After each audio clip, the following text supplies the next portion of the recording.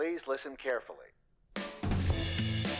Hey, and welcome to Caveat Realtor with Virginia Realtors, where we discuss the real issues that realtors face. I'm John Haley. And I'm Kate Orzon. Remember, Caveat Realtor is meant to provide general legal information. Nothing we discuss should be considered as legal representation or legal advice. Hey, Kate. Hey, John. Hey, listeners. Hello, listeners. Thank you for coming back to us. Welcome. So, Kate, do you happen to recall a day back in 2011 when the earth shook? Do I? Mm-hmm. I was in the basement doing doc review and the building shook and everyone was like, we need to get out, which is apparently not normal earthquake protocol, but we have never practiced earthquake safety, so we got out. Right. I think that's, Chaos ensued. It could have been worse. I was in an office next to 95 and thought there was just a really big truck driving by. You know, I was thinking, that's weird. There's no subway in Richmond. And then I realized it was not a subway. Just as you probably realized, not a truck. Well, I looked out and saw the apartment building across the street swaying and thought, okay, that's probably something. And then I stood there and did nothing for a few seconds, and then it was over, and I went back to my life. But the reason we're talking about the earthquake today is... Tell me why. I'm just kidding. I know, but... I'm getting there. You should know. If you've done your homework, you should know. The reason we're talking about the earthquake is because the earthquake resulted in a spike in radon gases in areas of Virginia. Because our topic today is dun, dun, dun. Radon. What an exciting topic, dear listeners. Today we're going to talk about that topic, and depending on where in the state you operate, you may not be terribly familiar with it. Radon gas is a potentially very dangerous gas. See how I sound very calm when I'm saying this? That can turn homes from places of refuge into potential danger zones. So first off, what is radon? Tell me. Thanks for asking. I'll tell you. It's a naturally occurring radioactive element that results from the decay of uranium. Radon and its three isotopes all emit something called alpha particles, which really sound awesome. But in reality, they cause great damage to your lung tissue when inhaled. The Spider-Man comics always make radioactivity look a whole lot cooler than it is in real life. Anyway, these isotopes can cause significant problems if you don't make an effort to limit their impact. You just sound so casual talking about this. No big deal. No big deal. Radioactivity. Super dangerous. Blah, blah, blah. So like we mentioned before, because radon is the result of a naturally occurring element, where you live has a big effect on what kind of exposure you need to worry about. The area of the state east of I-95 generally has soil and water with low levels of radon, meaning the odds are pretty good that you won't have to worry about mitigation. However, if you live in the southwest part of the state, the Shenandoah Valley, or along a swath extending from Stafford County to Patrick County, you actually have increased odds of elevated radon levels in your home. Radon works from the ground up, meaning that in order for it to get into your house, it needs to find an opening of some kind. Anything from cracks in the foundation to a sump cover that's not airtight can allow radon gas to leak into your home. Also, because radon can be found in well water, it can enter your home through your faucets. Once inside the home, it can get trapped unless your home is well ventilated. It's coming from inside the house. How many times do we make that joke on this podcast? 6 or 7, probably. A lot. Yeah. Homes with crawl spaces are generally prone to radon, as there's normally very little, if anything, between the earth and your floor. That's right. And the only way to determine how high radon levels are in a particular dwelling is to test that dwelling. Again, because this results from naturally occurring materials, there might be a deposit under your house that causes an issue, whereas your neighbor across the street does not have a radon concern. Even if you're in an area with a low likelihood of radon, you should still get a test done. And here's where I'm going to sound very scientific, even though I'm an attorney and not a scientist. Nerd. Radon levels are measured in something called picocuries per liter. Picocuries sound like the most adorable units of measuring radioactive gas, but don't let the name fool you. The EPA says the average indoor radon levels in the U.S. are around 1.3 picocuries per liter, and they recommend mitigation if a test indicates that the dwelling is above 4.0 picocuries per liter. That's more difficult to say than you'd think. It seems pretty difficult. It's impossible to remove all radon from a dwelling, but if you can get a reading under 2.0 picocuries per liter, that's optimal. You're good. We really set that up well so that Kate would have to deal with all the picocuries per liter. I don't think it's in here anymore, so thanks, Kate. Thank you for your service.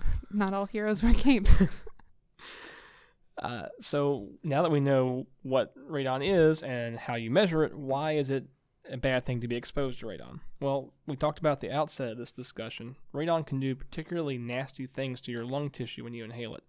The EPA estimates that as many as 21,000 lung cancer deaths a year are caused by a lifetime of radon exposure. Of those 21,000, as many as 3,000 are people who have never once smoked. This makes radon exposure the second leading cause of lung cancer behind smoking.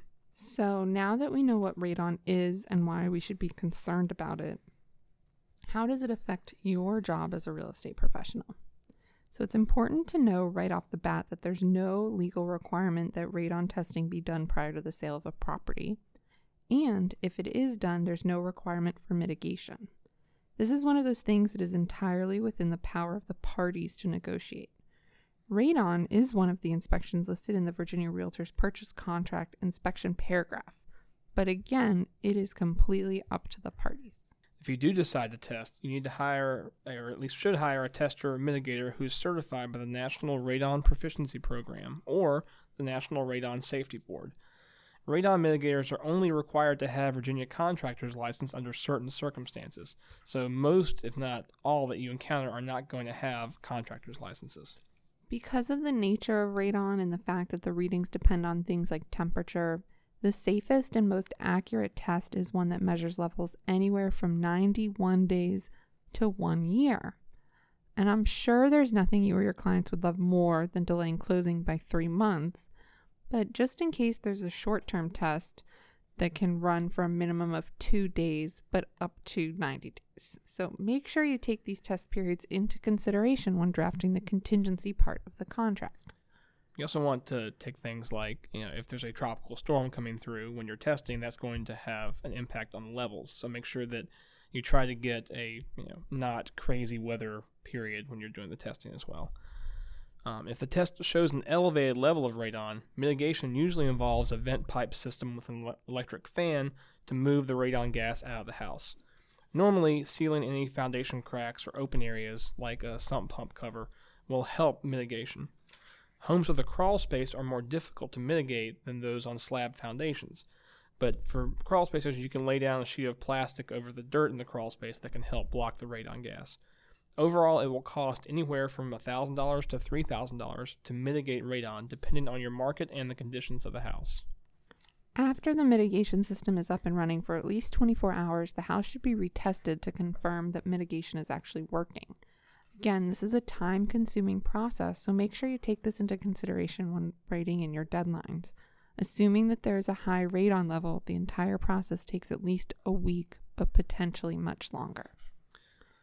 So, John, Yes. Let's take it to the legal hotline. I'm ready. All right, Kate, I'm a buyer's agent and arranged for a radon inspector to test a house. It came back high, so I need to get a mitigation system installed. Can I use the same inspector to test, mitigate, and retest? This is a situation where best practices might butt up against reality.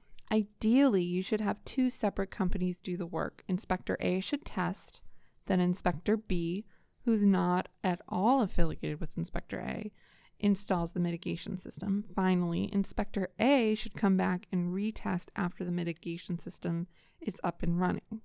This really is to ensure that there are no conflicts of interest. However, in some localities, there may be just one radon inspection company, so to have different inspectors would be pretty impossible. If that's the case, just make sure that all parties are aware that the same company will be doing both sides. John. Yes. If a radon test comes back against 4 picocuries per liter, There it goes is again, and the seller chooses not to remediate, does the listing agent have an obligation to disclose the radon level to the next interested buyer?